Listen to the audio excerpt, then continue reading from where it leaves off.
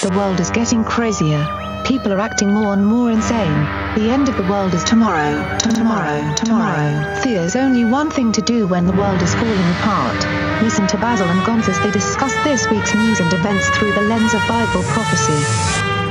You are listening to Canary Cry News Talk. You're listening to Canary Cry News Talk. Today is April 22nd, 2020, episode 189, and this week, Hacking Bill and Star Signs. My name is Basil, and with me, I have a very special guest on today's show. Gonz is one of our very special essential employees, is taking a personal day today, but in his place, we have the one and the only Sam Swanson. What's going on, buddy? Hey, buddy. Good to be with you. Been a while. Yeah, absolutely. Thanks for making some time to stand in for Gonz here. And for those who are old school listeners, know that Sam is one of the co-hosts of the now retired wonderful podcast God's Property Radio. You guys were getting started just about the same time we were. And you've since then moved on to bigger and brighter things.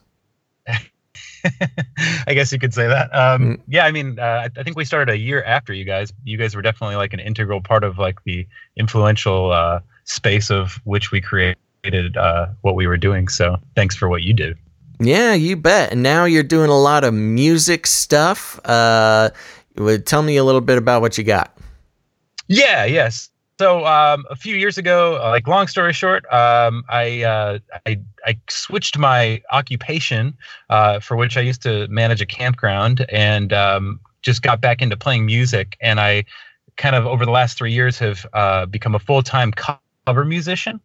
Formed a cover band with some members out here in upstate New York. One of which is the drummer of a bunch of Christian bands on Tooth and Nail Records, Jesse Sprinkle, and so we put out a cover record, and I've been doing tons of solo gigs. And then on the other end, I've been kind of honing in on my more spiritual stuff with Slave to Servant, and have an album in the works that's being mixed by James Paul Wisner, full band album. James Paul Wisner did like Dashboard Confessional and Paramore and Under Oath. That so yeah, I got a 12-song full length that's going to be coming out relatively soon, hopefully by the end of 2020, and been working on a lot of other things with that. But yeah, I have a website, slavetoservant.com, which you have to spell two as in TWO, but you can check that out if you want. All right, love it. And now you're moonlighting as a fringe news broadcaster. We love it. And just as a little update for everybody here, this particular episode is not being live streamed. We were doing so good on all the live streams, but we're having some technical difficulties, and we just decided we'll just record it old school and put it out there anyhow. But I assure everybody that when the technical difficulties get remedied, we'll be back live, because that's where we've really started to thrive, Sam. This live broadcasting, it's the future. Well, I will tell you, I've done some live broadcasts for just where I live for music of covers, and definitely helped pay some bills off that. So there we go. It's the way to go, man. All right. So that being said, we're going to jump right into the show here. It's time to start out with a Flippy update. Flippy update. Do you want fries with that? And for those who don't know, Sam, Flippy is our colloquial name for the disembodied robot arm that is taking over our jobs, enslaving our children, and flirting with our spouses. A lot of people scoff at the Flippy updates, but it's through examining the robots' encroachment into our everyday lives that we are beginning to see some very important things happening to track how the new technocracy in the new world order will look. So I'm coming from ScienceDaily.com right now, and the headline, well, it's actually a what do you call it? It's a science journal. So this is like a paper somebody wrote, but it's titled New Scavenger Technology Allows Robots to Eat Metal for Energy. Ugh. When electronics need their own power sources, there are two basic options, batteries and harvesters. Batteries store energy internally but are therefore heavy and have a limited supply. Harvesters, such as solar panels, collect energy from their environments. This gets around some of the downsides of batteries, but introduces new ones in that they can only operate in certain conditions and can't turn that energy into useful power very quickly.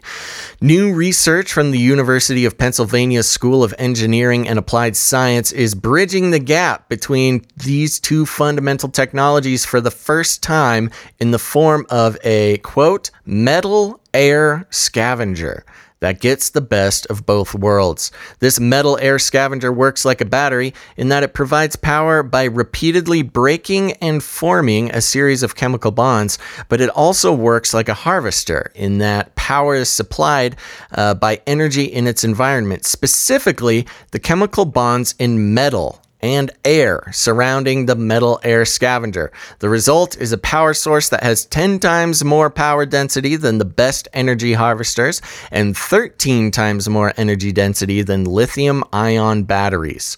In the long term, this type of energy source could be the basis for a new paradigm in robotics, where machines keep themselves powered by seeking out and eating metal, breaking down its chemical bonds for energy like humans do with food.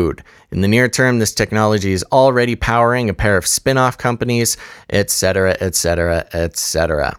So, Sam, this is very worrying to me. Not only do we have robots making their way into our restaurants in the form of Flippy, into our homes in the form of Roomba, and all sorts of other home-based robots, not to mention manufacturing and also eventually, self-driving cars.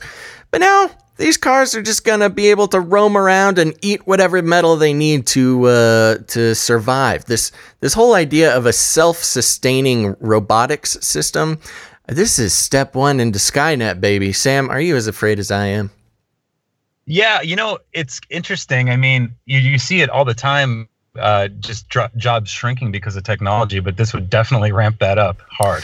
So, yeah. And you always think, when you talk about, robots taking over the world like we do a lot, the one of the main arguments I get against that is, you just hit the off button or wait till they run out of batteries. Well, if you have robots that are programmed to seek out metal and eat it and potentially run forever, that's right. It's too much power, man. Now, did I hear you correctly or incorrectly that it was saying that where are they getting that metal? Where's that metal? Where are they seeking it out to? Is it in the atmosphere? Is it physically? They scavenge it. Yeah, so they can just find it anywhere on the road, whatever. Oh my, yeah. Okay. I know. Okay. So there you go. They're going to be eating. They're going to end up eating each other. We're going to have cannibalistic robots fighting for who's the fittest robot to survive. Well, it's interesting. I've listened to a lot of your broadcasts, and it seems more than ever now that we're on this lockdown for a perfectly opportune time while the economy is crashing and for just jobs to shrink, because there's going to be a ton of jobs that just nobody's going to be able to go back to. Right. So it is a very opportune time to have stuff like the technological takeover of different jobs and whatnot. So yeah. Very interesting. And something we didn't mention at the top of the show, this is we're out here on Earth Day. Welcome to Earth Day, everybody. 50-year anniversary of Earth Day. Instigating the New World Order under the guise of environmentalism. And we love it. We're here. And what a great day to talk about metal-eating robots on Earth Day. Reduce, cycle. Yeah, exactly. Reduce, reuse, recycle. These robots are really, yes, they're using every part of the buffalo. So there you go. That's the Flippy update. We'll keep you posted on this cannibalistic robot movement. Flippy can flip some burgers, and then when he gets tired, just eat his own spatula and keep going. But let's get into just some very slight COVID news. I got to say, I'm very happy as far as the news cycle is concerned. There's been a lot of there's still a lot of Corona news, a lot of COVID news, but there's some other news sneaking in there. So we actually have some other stuff to look at.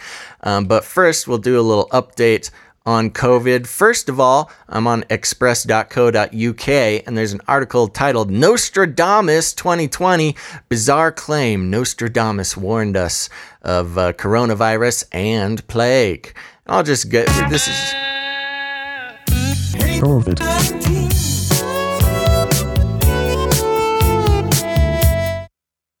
There we go. Thank you, soundboard. We're just going to give a little update here, and this article reads: Nostradamus penned his supposed predictions in the form of four-lined poems called quatrains, which were compiled in the 1555 book Les Prophéties. As the coronavirus has infected more than 2.49 million people since November, many have looked to the mystics' quatrains for answers. One Twitter user in particular claims to have found mention of the coronavirus in a passage attributed to Nostradamus. The Twitter user, under the handle of @PoetryHive, said hashtag COVID-19 is a prophecy captured by Nostradamus, stargazer Anis Karim in the year 1246, and Da Vinci Parthius.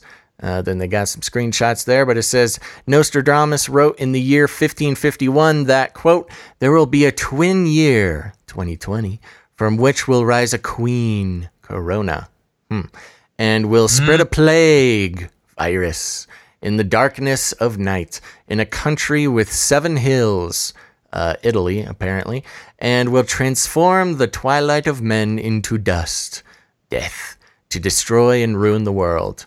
Yep, and you noticed in there I was inserting the interpretation from the tweeter. But what do you think, Sam? Are you a Nostradamus head? Do you buy into this guy? Well, I got to tell you, I based everything off of facts, and so I was at Snopes and they said false. So, well, if Snopes says it, it's got to be true. That's funny. Yeah, when it comes to Nostradamus, I mean, everything that happens, his writings are sufficiently vague that you can kind of figure out whatever. You can fit whatever you want into there. But, people who follow that guy, they read it. I'm not sure how queen is interpreted as coronavirus or corona at all. Oh, I guess crown means crown. Crown, virus, right. Exactly, okay. Yeah. All right. Okay. I'll buy it. So not much else to say about that. Just making sure everybody knows Nostradamus called it. Yeah, because, you left a lot of wiggle room so you could kind of interpret. Yeah. There you go. Everybody else interpret. Speaking of mystics and all sorts of signs, why don't you tell us about some Astrology 2020, baby? A new world order can emerge. Yeah, there's an article here, The Astrology of 2020, Shedding the Past to Make Room for a Revolutionary New Age by Juliana McCarthy. It says in January 1st, 2020, this was back, in the first of the year. Astrologically, 2020 is one of the most significant life-changing years in the human history. Jupiter, Saturn, and Pluto will form conjunctions in Capricorn for the first time in nearly thousands of years, beginning a whole new age in humanity. This year presents profound shifts as the planets insist that we release outworn paradigms and beliefs, making room for an age of greater freedom, high-mindedness, truth, and egalitarianism. Then it goes into talking a lot about the different planets.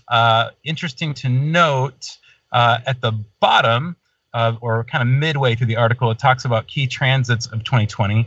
Let's see. It says Saturn-Pluto conjunctions from about Once every 38 years, marking a powerful moment in our collective rebirth, Capricorn is ruled by Saturn, representing systems, societies, and governments. So the Saturn-Pluto conjunction is particularly potent in this sign, sparking karmic explosions and massive restructuring in all our personal lives and the collective sphere.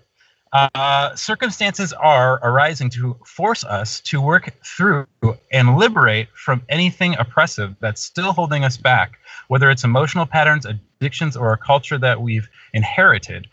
Throughout the rest of 2020, we will experience the multiple conjunctions between Saturn, Pluto, and Jupiter, helping us purify outmoded beliefs in order to establish new shared ideologies. The Saturn-Pluto conjunction on January 12th marks what many astrologers are calling the paradigm shift, beginning a new age in humanity. The last time even Saturn and Pluto conjoined in the sign of Capricorn was 1517 to 18, beginning the Protestant Reformation, when Martin Luther nailed his 95 Theses to the door of the church in his village, where he served as a priest. So that's kind of interesting. Yeah. And just so everybody knows, of course, we're not big astrology buffs here on this show, but one of the main things to keep in mind and why it's important to, know what these astrology people are thinking is because we know that many of the elites of the New World Order, as well as sort of a quintessential occult thing to pay attention to.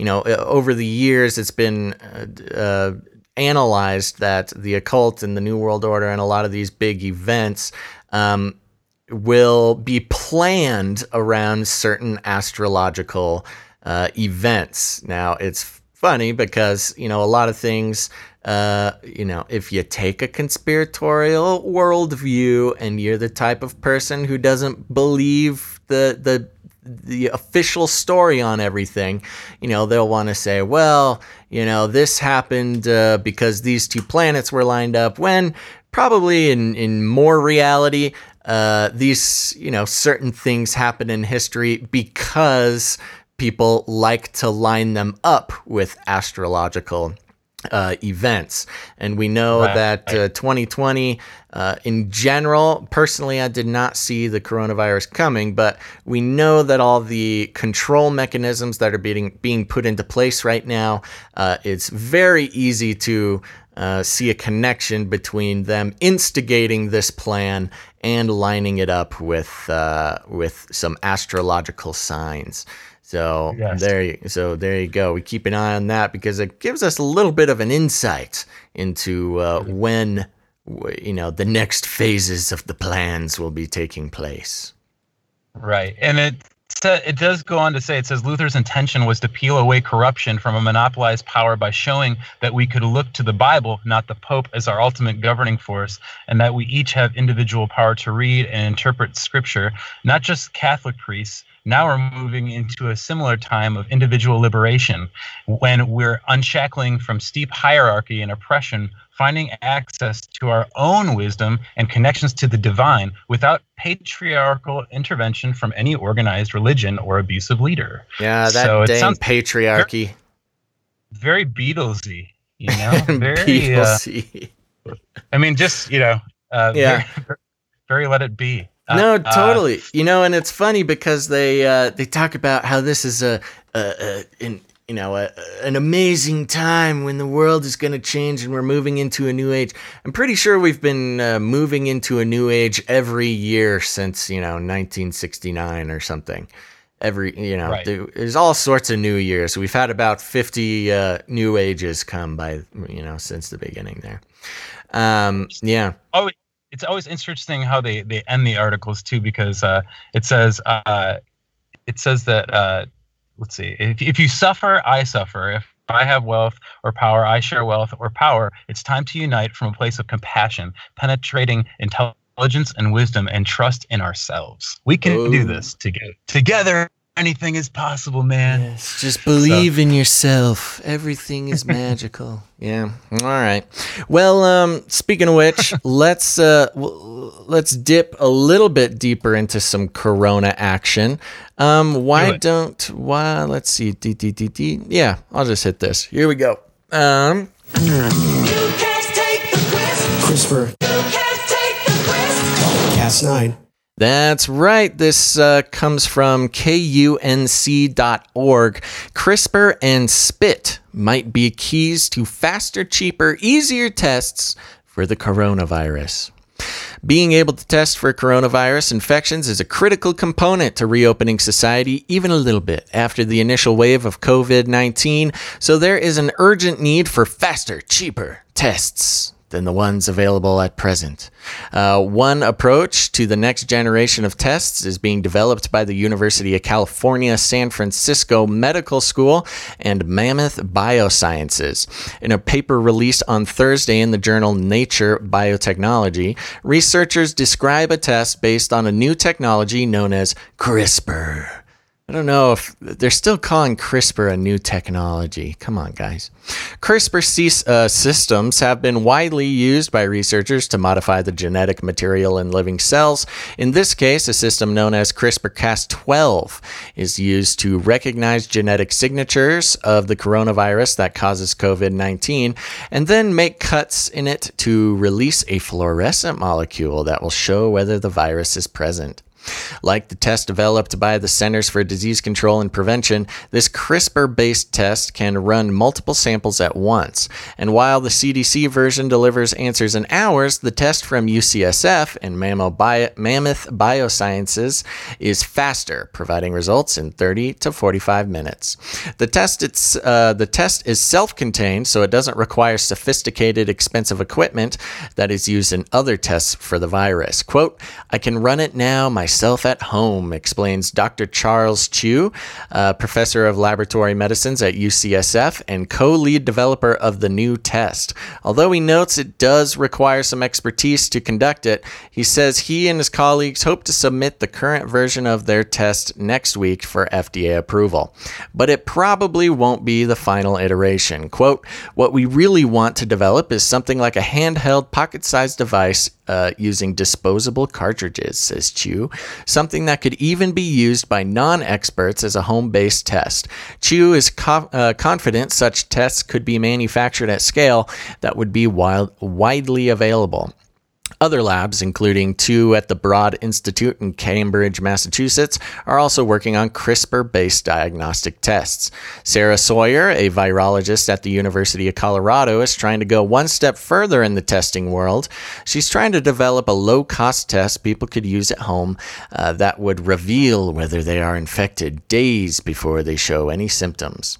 Quote, "For 2 years, we've been working on trying to develop a diagnostic that can pick up on the earliest stages of common respiratory diseases," Sawyer says. Her test doesn't look for the virus itself. Instead, it looks for a response to the virus by the cells of a person who is infected. The idea is that once the cells in the nose and the throat are infected, certain genes are switched on that aren't normally switched on. Sawyer says it's possible to detect those upregulated genes in saliva instead of the nasal swab or swab other coronavirus tests rely on. The question is, can she distinguish the new coronavirus from other viruses? She thinks she can. But do others agree?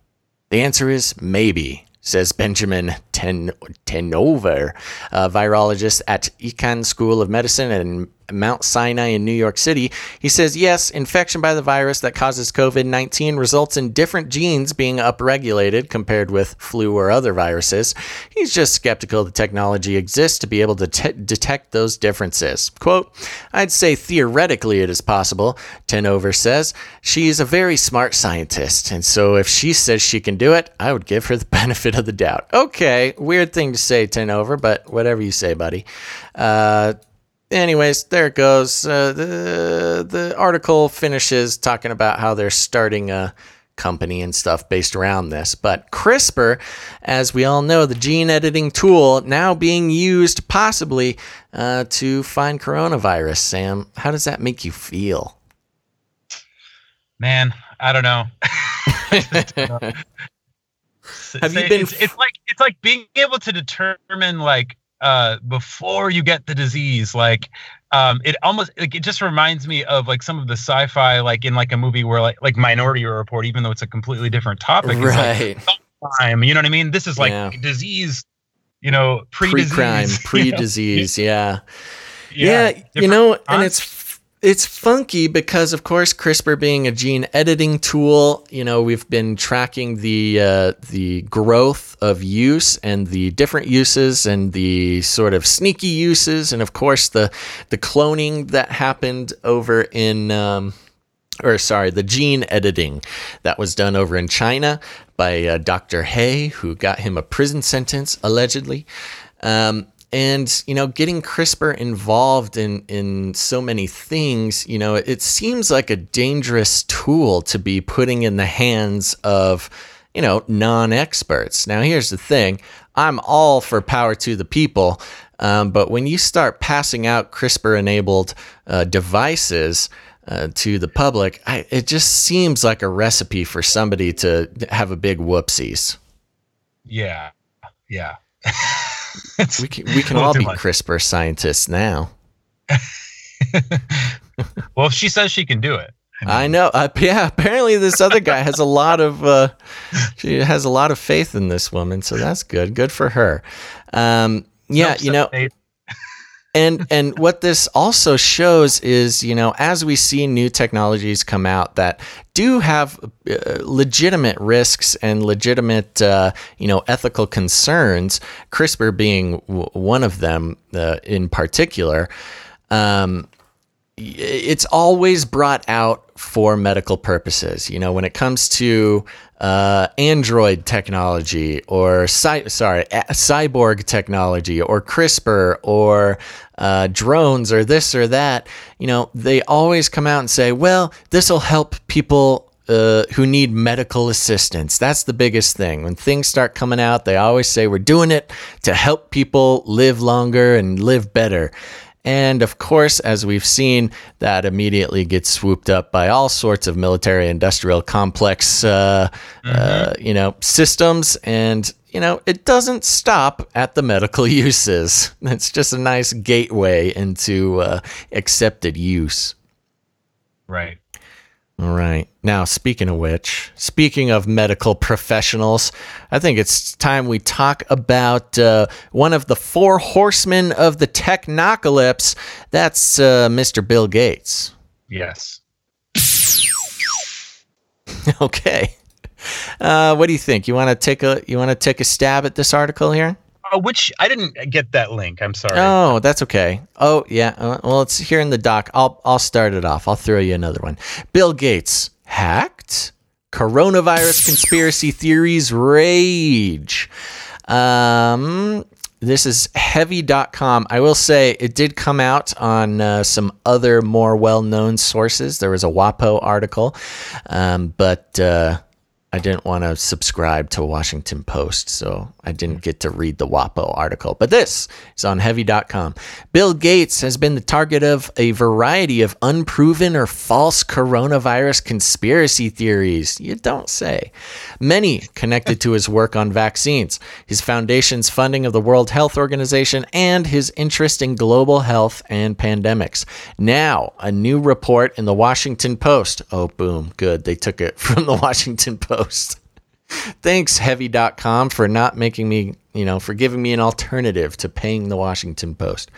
A new report in the Washington Post and various posts on the dark web allege that the Gates Foundation may have been hacked. According to the Washington Post, nearly 25,000 email addresses and passwords that appear to belong to people working at the Gates Foundation, World Health Organization, and National Institute of Health were posted online by, quote, anonymous activists. Now, I was wondering where Anonymous had gone. They're finally getting back to work. Good job. The Post attributed its research to, when it says the Post, it means the Washington Post, attributed its research to Site Intelligence Group, an organization known for tracking terrorist networks online. Ooh, yikes. The Gates Foundation told the Post it didn't, quote, currently have an indication of a data breach at the foundation.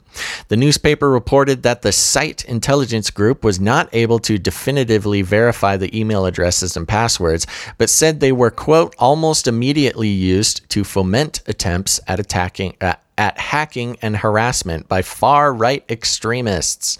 Of course, we gotta blame this on the far-right extremists who have been spreading conspiracy theories about coronavirus. What? Would that be like Q-anonymous instead of anonymous? Quanonymous. Quanonymous. Yeah. Yes, I think Quanonymous is being sort of peripherally referenced here. However, others have raised questions about the purported attack. Robert Potter, a cybersecurity expert, wrote on Twitter, quote, "The WHO list is genuine, but it appears to be from an earlier attack. Healthcare agencies in particular are traditionally quite bad at cybersecurity." That is true. In my experience, I've been told by many tech experty type people wearing all sorts of colors of hats that healthcare is particularly bad with their cybersecurity. Site intelligence group's Rita Katz wrote on Twitter on April 21st, prominent neo-Nazi group disseminating allegedly hacked emails from the Gates Foundation and WHO, two partner orgs at front of #coronavirus fight. Data posted first to Chanboard and pasting site.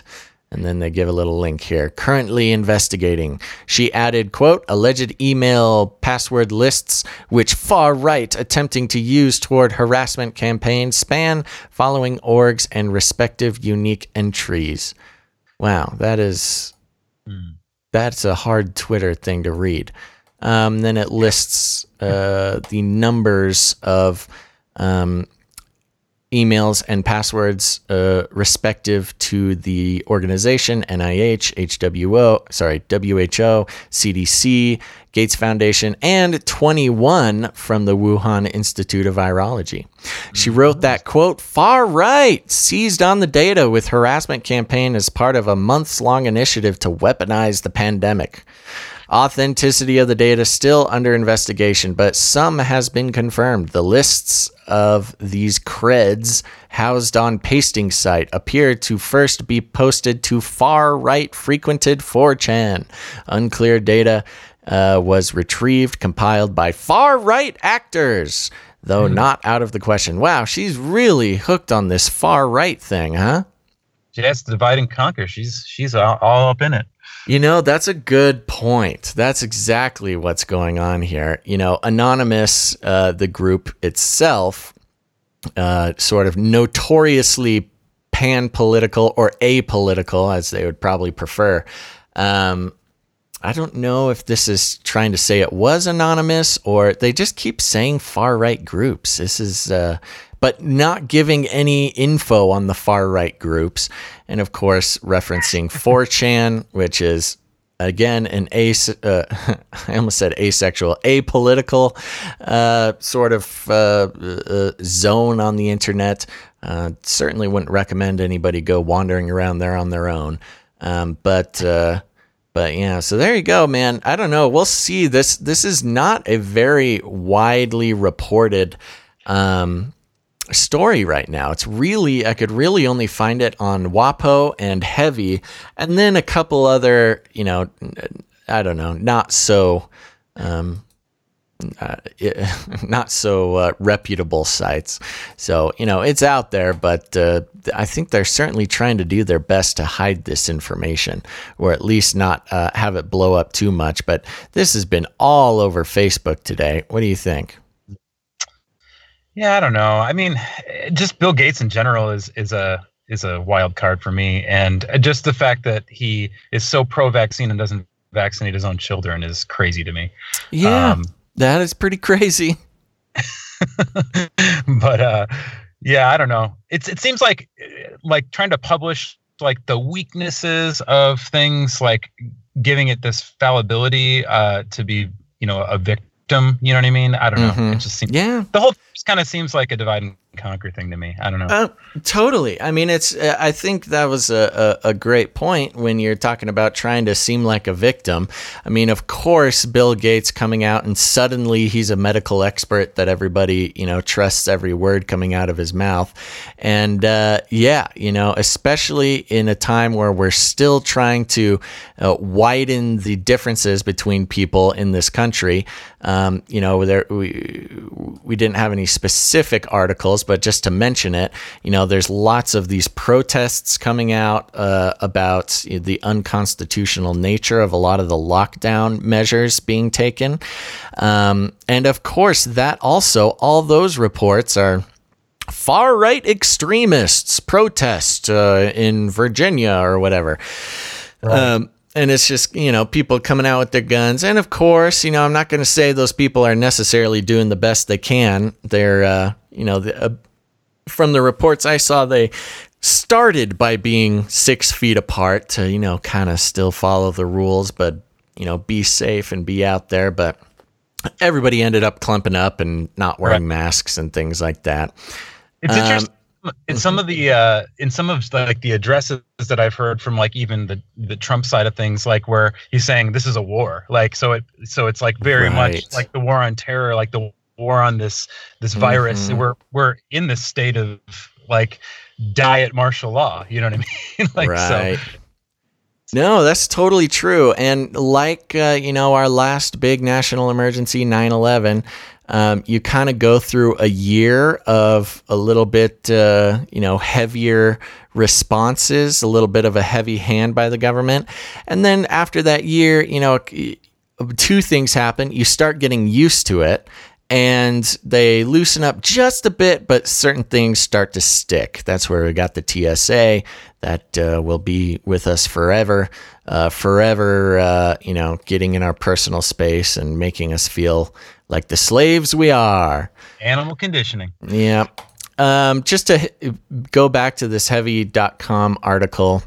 Yeah. They go really hard into the division language. Let's see. Heavy has reviewed. Wait, where was I? Yep. Heavy has reviewed lists of emails and password attributed to the World Health Organization, Wuhan Virology Lab, Gates Foundation were posted through Pastebin. Where was that thing? According to Cybersecurity Magazine, one user who purports to have seen hacked information wrote online that, quote, most of the files are related to the Ebola crisis and HIV, not COVID-19, although the information was not verified. Let's see. In addition, other online forums are posting links to email addresses purportedly from Wuhan Lab. On them, some people online were making fun of people's passwords, with one writing, looks like a bunch of boomer passwords were used. 1, 2, 3, 4, 5, 6. That does not surprise me. And one last note here, Heavy has also reviewed some 4chan threads on which hackers discuss attempting to use the email addresses and passwords. Some of them also contain racist language, including against former President Barack Obama and the use of the N-word. One user wrote on 4chan, quote, I've already done a full scan of the contents. There's nothing here. Really, I'm going to sleep. Wrote another. Email addresses and passwords for Wuhan Virology Lab leaked. Valiant Anons probing as much as they can. I'm about to jump on my PC and join in. One unproven rumor being spread online alleges, quote, they've spliced the virus with HIV. So there you go. You got it. Anyways, a lot of the 4chaners and hacker types looking into this. I'm sure we're going to see all sorts of new info come out of this in the coming days or weeks here, huh? Yeah, they pulled in the racism thing too, another divide and conquer. Yeah, so. Of course. So there you go. We'll keep an eye out. It'll be interesting to see if anything important comes from this. But do you have the Assange article over there? Let me see. I'm looking at this list again that you got here. Assange. Let me grab that one here and. It will kill. Yeah, check it out. Oh, you know what? This isn't an article. This was okay. I'll just do this real quick, just as a real. And this was a list that was posted. Now, Julian Assange, as we all know, we've been keeping track of him for a few years now. He was holed up in an embassy for a while, and then apprehended, and was spending some time in confinement. And now an interesting and slightly worrying thing happened. WikiLeaks dumps all of their files online. So one thing that's been talked about with Assange, is that the alleged existence of his dead man switch. And this dead man switch is sort of a name for a situation to protect an individual. With Assange, it's pretty much what's kept him alive this long is that he has a wealth of information and files stored in secret WikiLeaks servers that, supposedly the elites would not want anybody seeing. And if he passes away or something happens to him that, puts him fully out of commission, then the dead man switch triggers and a bunch of files get dumped, get leaked that, supposedly, they wouldn't want leaked. But this is on blacklistednews.com. And basically what they have is an index of files that have all been dumped, ranging back from 1984, that are pretty... They seem, I have not dove into these files. I don't know if I want to, but if we have people who are adequately prepared with security measures to look into them, that would be interesting. But there's files named, let's see, we got Afghanistan OEF property list. We've got WikiLeaks spy files. We've got something called Barnes & Noble Store Management, 2009. Cablegate. Clinton emails. Clinton emails are in there. What is this? Collateral murder. It's interesting that it's all January 1st, 1984. A lot of yeah, they're all dated. 101. Yeah, they're all. This is very interesting. It's like a coded dating. Yeah. Saudi GovTech, Scientology case supervisor class 8 secrets, a couple of files called spy files. So yeah, I don't know. There's a lot of stuff that got dumped. Bilderberg meetings. I see at the bottom. Yeah, Bilderberg meetings. Some FBI pedophile symbols, PDF. So there you go. A bunch of files got dumped, allegedly in response to, the switching of Assange's dead man switch. I don't know if that means he's actually dead or if some other, some other situation triggered that. But that's another thing that we'll be keeping our eye on and seeing what comes out of that. Yeah, it's very tempting to click on that Clinton emails file, but I know better than to do that. Yeah. Yeah. He's a Satanist from one of the Satanist churches here where they sacrifice babies. You are aware of Abramovich, Marina Abramovich, right? I actually am not. I'm really sorry about that. Oh my goodness. No, that's okay. Update me. That gives me a reason to update you. So Marina Abramovich, listeners will know, is supposedly an artist, a performance artist, mainly over there in Europe. Oh yes, I know she's the one that did the spirit food or whatever. Yes, spirit cooking. She's the spirit cooking lady. Lots of really weird occult stuff, kind of connected to Pizzagate, that whole thing. Well, in especially recent years, Marina Abramovich, there's been many conspiracy theories circling around her. And if you look up just her name, Marina Abramovich, you'll see a ton of pictures that are Very spooky, very occult, lots of symbolism, lots of satanic stuff. Well, here we are in the New York Times. Marina Abramovich just wants conspiracy theorists to let her be. Quote, "I'm an artist, not a Satanist," the performance artist said after an online outcry prompted Microsoft to take down a video of her. It's not the first time she's faced the accusation. So recently, Microsoft put out a commercial for their VR systems where Marina Abramovich was highlighted, and she was doing some performance art using VR, and it was, of course, a little spooky. And this was a funny video that came out. It was like a week or two ago. We reported on it at the time. Microsoft actually had to take down the commercial almost immediately because it got millions of views. At the time when we saw it, it had 24,000 thumbs down and like 400 thumbs up or something. So wow. People were totally onto her, and they were not letting Microsoft get away with using her to, publicize their VR thing. And that reminds me of remember that Miley Cyrus video that got taken down for like the same thing? Like it was like that tongue-tied like remix. It was like really satanic. No, I don't remember that. Yeah, you can't even find it. Like last I checked, you can't even find it online. That's so funny. Yeah, the truth is getting out there far and wide. And when a company, and especially because it was Microsoft, and of course the connection to Bill Gates and the whole coronavirus thing happening, people were so turned on to this and shut it down. They took it down after like a day or two. Yeah. But the article reads here, on April 10th, Microsoft, they tell us about it here. On April 10th, Microsoft uploaded a film to its YouTube account about Marina Abramovich, the Serbian performance artist known for pushing her body to the limit.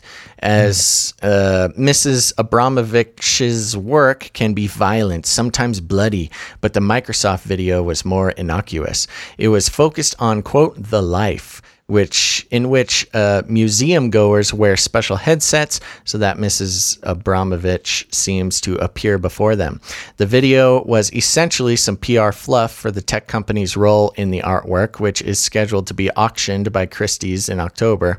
But in one corner of the internet, it was seen as something else entirely, evidence of a Satanist conspiracy. One corner of the internet. Soon after the film appeared, it was being discussed in those terms on Reddit and other social media platforms. An article on the conspiracy theory website InfoWars accused Microsoft of working with a witch and black magic performer and a Luciferian individual. Luciferian individual is sort of the most clinical term for talking about people like Marina Abramovich. As the online clamor escalated, the YouTube clip racked up more than 24,000 dislikes. Microsoft took it down on April 14th, so 4 days there.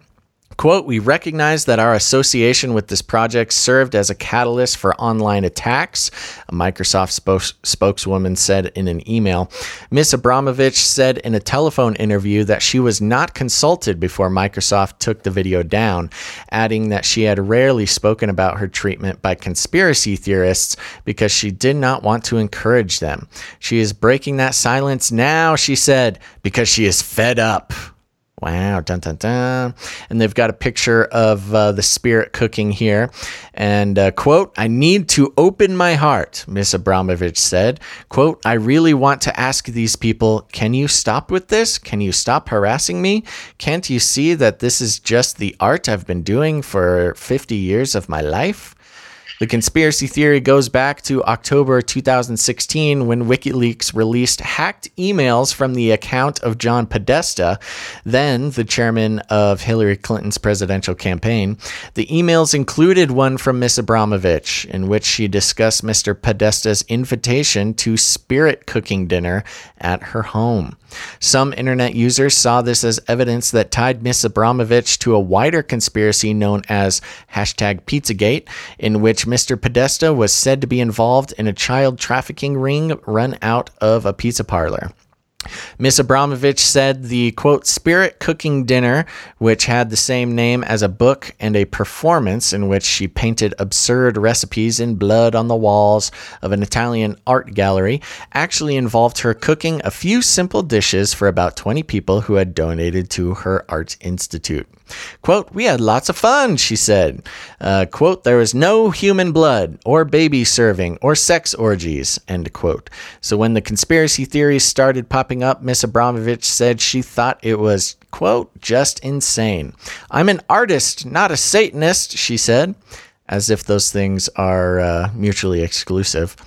Miss Abramovich said she expected the rumors to last a few weeks at most, then disappear. 4 years later, they haven't.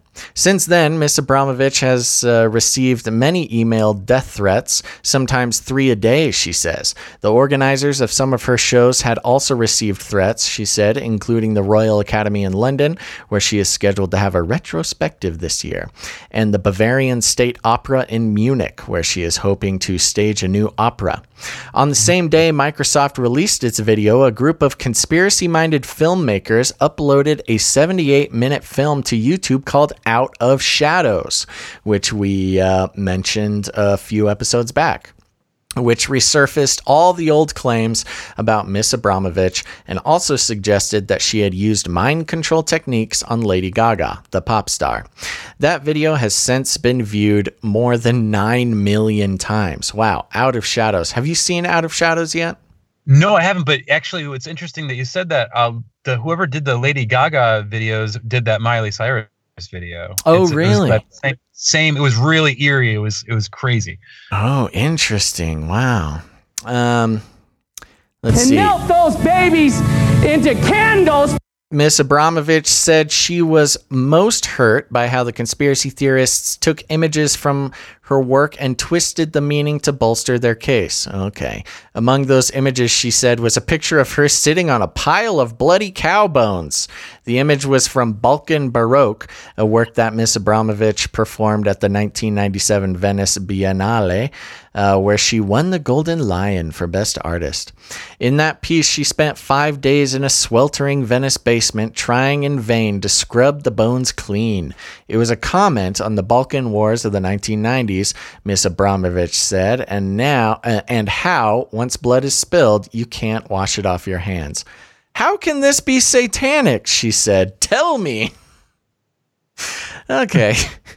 Another image used repeatedly to show Miss Abramovich holding a bloody ram's head. This photograph was taken from a 2014 photo shoot for Vogue magazine's Ukraine edition and was intended as a comment on that country's war, she said. This one did, quote, look like something out of a satanic movie, she said with a laugh, but that was clearly not the intention. Oh, that's super clear in that picture. Yeah. Super clear. I mean, it's pretty much the most satanic picture I've seen. But okay. She looks like Anton LaVey in that picture. Like she does. Very Anton LaVey. I believe, I don't have it in front of me, but I think she's wearing like red leather or something and holding a bloody ram head. It's right below that what you're reading. Oh, so. They got it down there. Good. Conspiracy theorists have even used some of Miss Abramovich's oldest, most renowned works to bolster their case, including one in which she laid down in a flaming 5-pointed star, and another where she carved that shape into her stomach. Clearly not satanic. Ms. Abramovich said the stars were meant to invoke a communist symbol. Yada, yada, yada. So the article goes on, and just sacred geometry. That's all. It's just, it's just patterns, man. I know. And the article goes on and really kind of goes piece by piece, points out a bunch of her other, pretty satanic pieces, and tries to say why they're not satanic. So here's the point, folks. Marina Abramovich just wants you to let her be. Just leave her alone. She's an artist, not a Satanist. She works hard for the money. She really does. And the problem is, as far as the art's concerned, I don't even understand how she would be so popular. If she wasn't, in some sort of satanic cabal, connected with pedophile rings. I don't know how she would make a living with this art, especially since it's performance art. I mean, how do you even sell that stuff? So there you go. It's funny hearing her, come out and try to defend. I just don't get it. It's like she's trying to. Her saying she's not a Satanist is just mind-boggling to me. I mean. Well, it talks about how she was sorry later in it. She says that she considered suing Alex Jones. Yeah, well, we've all considered that here and there. And yet, here's something to consider. Now, we've discussed in the past, and I think it's important for our listeners and people in general to know the difference between Satanists, Satanism, Luciferianism, and then a separate consideration. There's the Church of Satan and then the Satanic Temple.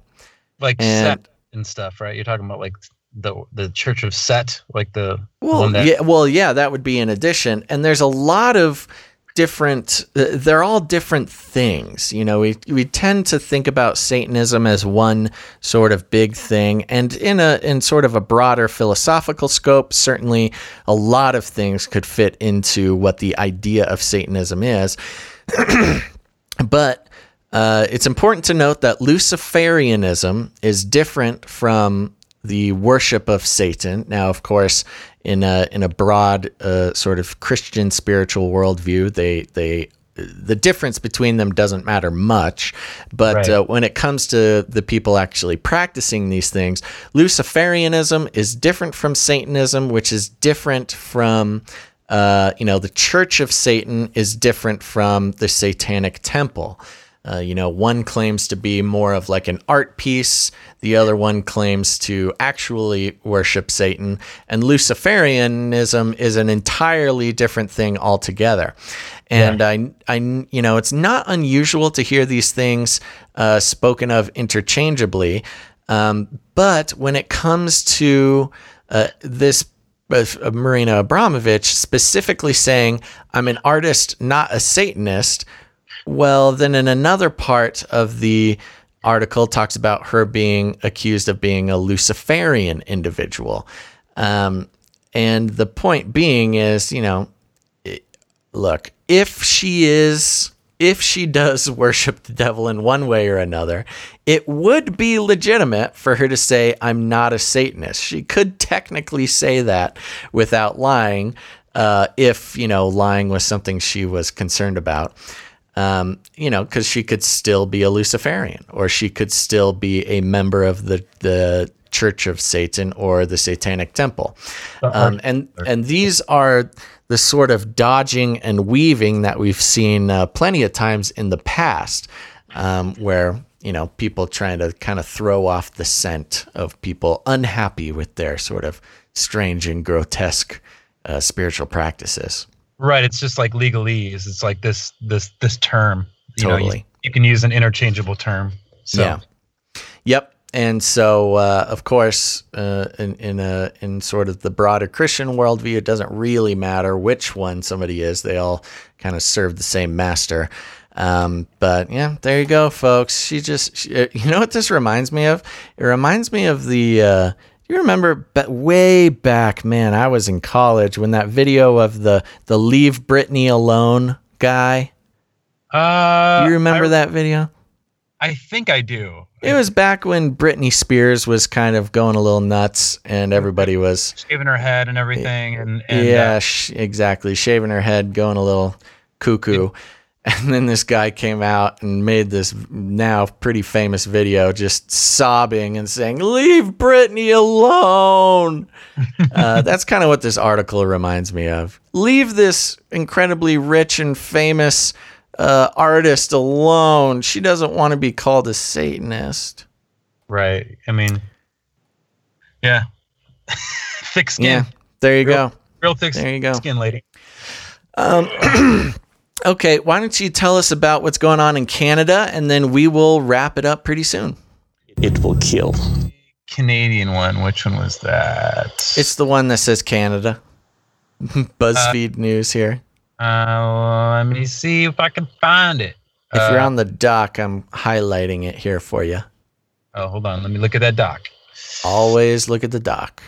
Yes, I see. Oh, the shooting. Yeah, I think I have that right here. Let me see. Gunman, right? At least, so this is from BuzzFeed.com. It says at least 16 people were killed in a shooting rampage in Canada. The suspected gunman impersonated a Royal Canadian Mounted Police officer during a manhunt before he died, authorities said.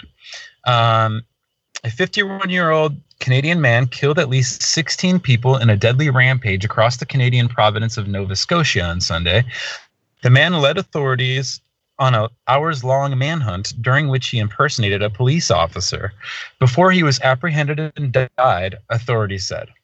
The Royal Canadian Mounted Police first responded to what they initially described as a firearms call Saturday night at a residence in Portapique, I don't know if that's what it is, a community of about 100 people in Nova Scotia.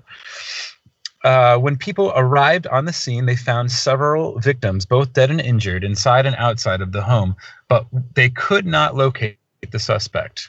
The chief superintendent, Chris Leather, said police were led to multiple sites in the area, including buildings that were on fire. As they searched for the suspect overnight and into the morning, police later identified the suspect as Gabriel Wortman and said he appeared to have fled the area in what looked like an RCMP car and uniform.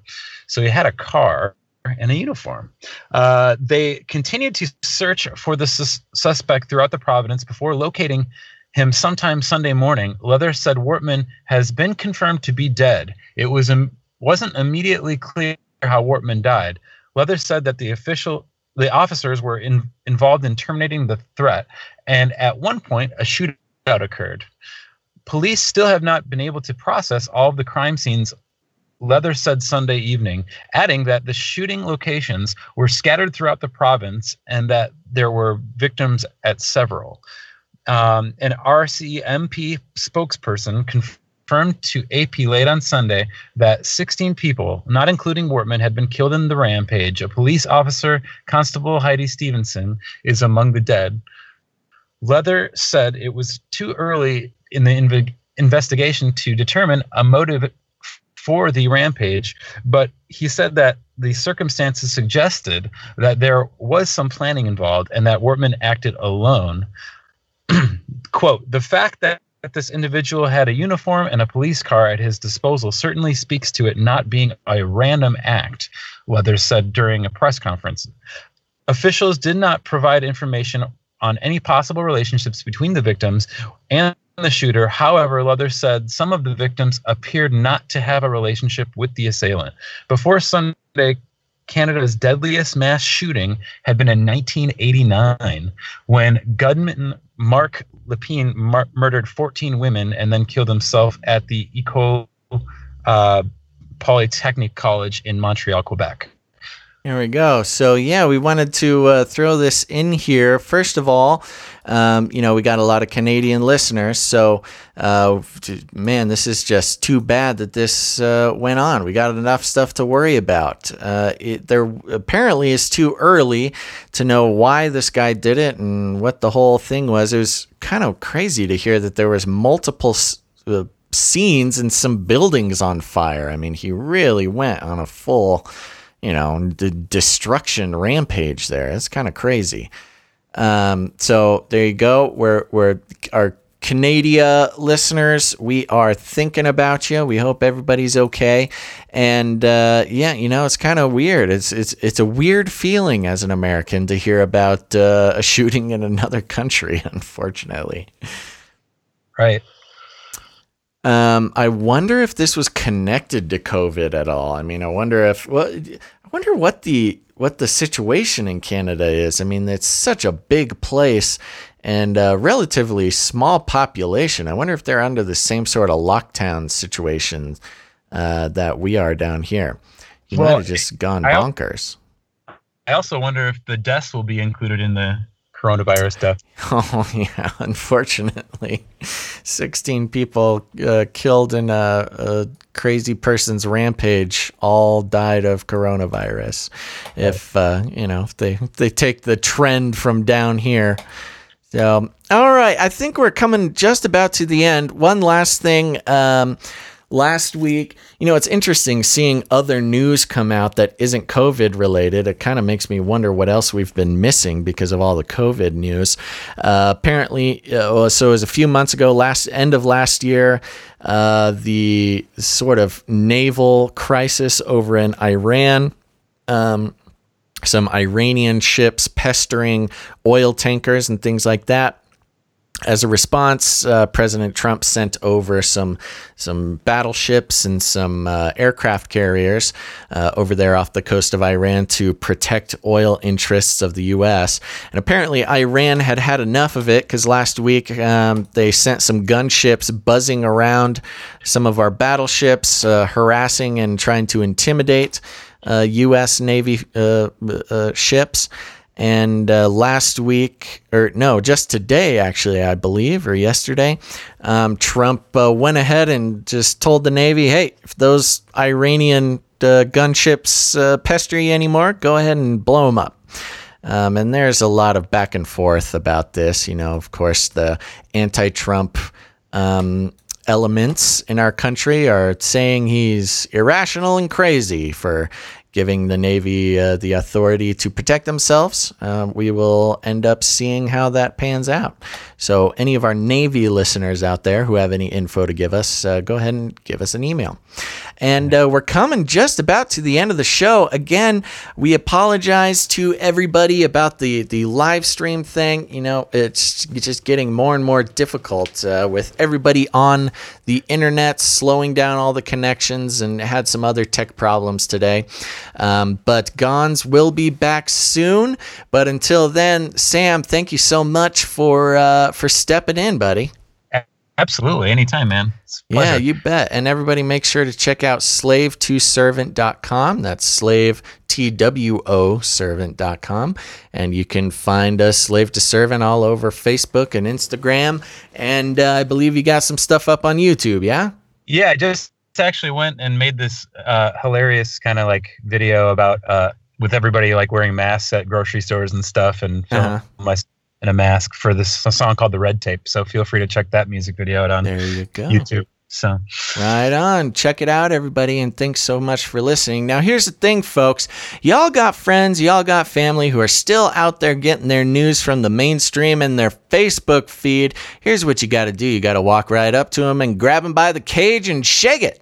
The end of the world occurred pretty much as we had predicted. I want to shake things up, stir up some controversy, rattle a few cages. Hey, stop that! Don't ever silence me. I'm the last angry man, a crusader for the little guy. Leave the bird alone. Never. Rattle a few cages. Rattle a few cages. The human race will have every opportunity to improve. And if they don't? Ask Noah. Just ask Noah.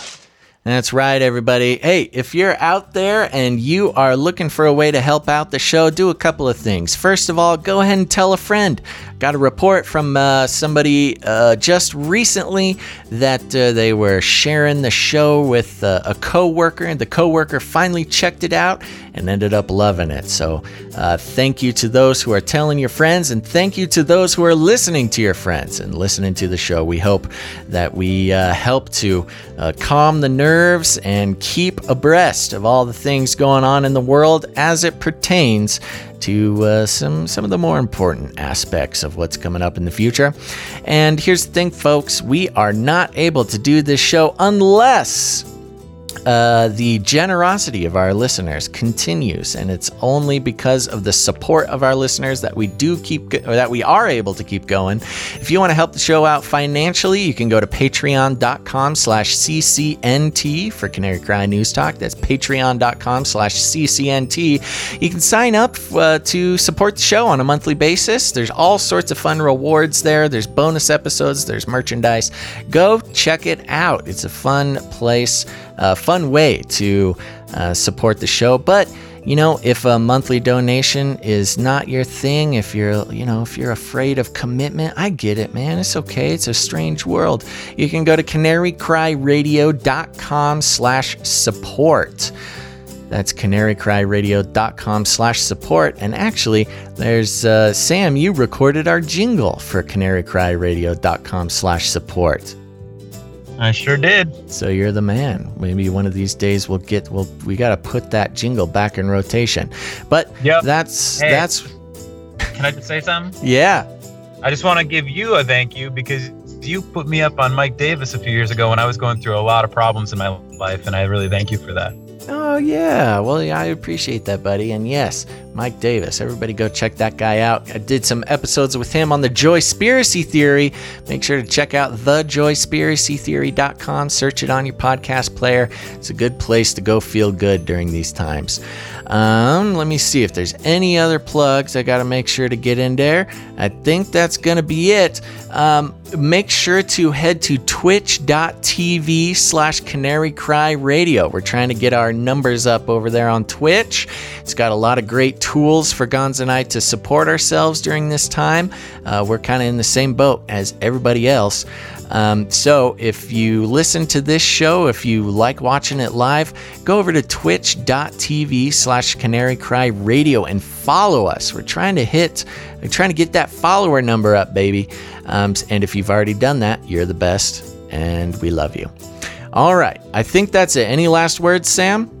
Nah, man, I'm good. Okie dokie. Thanks, everybody, for listening to this episode of Canary Cry News Talk. Make sure to tune in next time, but until you do, think outside the cage.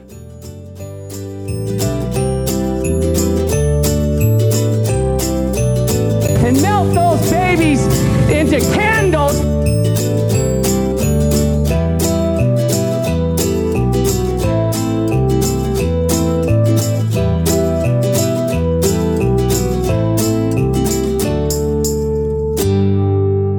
canarycryradio.com/support